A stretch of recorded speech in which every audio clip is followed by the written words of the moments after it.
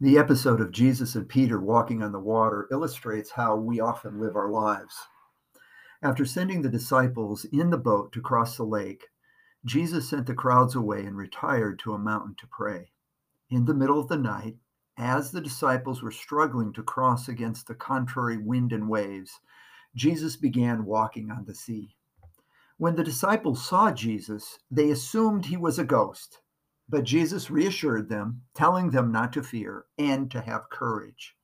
However, Peter called out to him, saying that if it truly was him, to call out so that he could walk on the water. Jesus commanded him to come. So Peter stepped out of the boat and began walking to Jesus. While Peter looked at Jesus, he walked on the water until he began looking at the waves all around him, and he began to sink. When he cried out to Jesus to save him, Jesus reached out, pulled him up, asking him why his faith was so little. As followers of Jesus, we are called to live our lives in communion with him. However, Jesus warned us that we would encounter tribulation, literally pressure in our life, but to take courage because Jesus has overcome the world.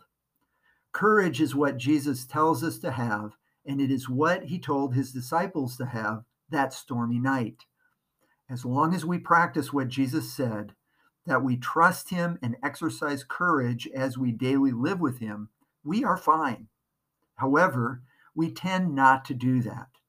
We tend to look at the problems, or the tribulation, as Jesus put it, and we become anxious. We begin running all kinds of what-if scenarios over and over in our minds, and our anxiety increases.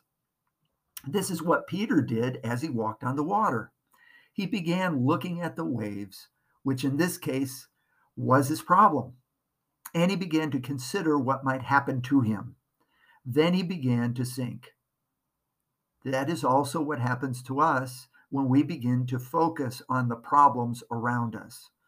Our problem is not really the problem itself, but our focus is misplaced. It is not that we are unaware of the problems, rather, we don't focus on them. Instead, we keep looking to Jesus and expecting the solution to come from him. As we learn to live in this manner, anxiety is greatly reduced in our life. More than that, the more that we mature to the point of actually believing what Jesus said, our trials can become points of excitement as we see them as opportunities to see Jesus' power revealed in the solutions to those trials.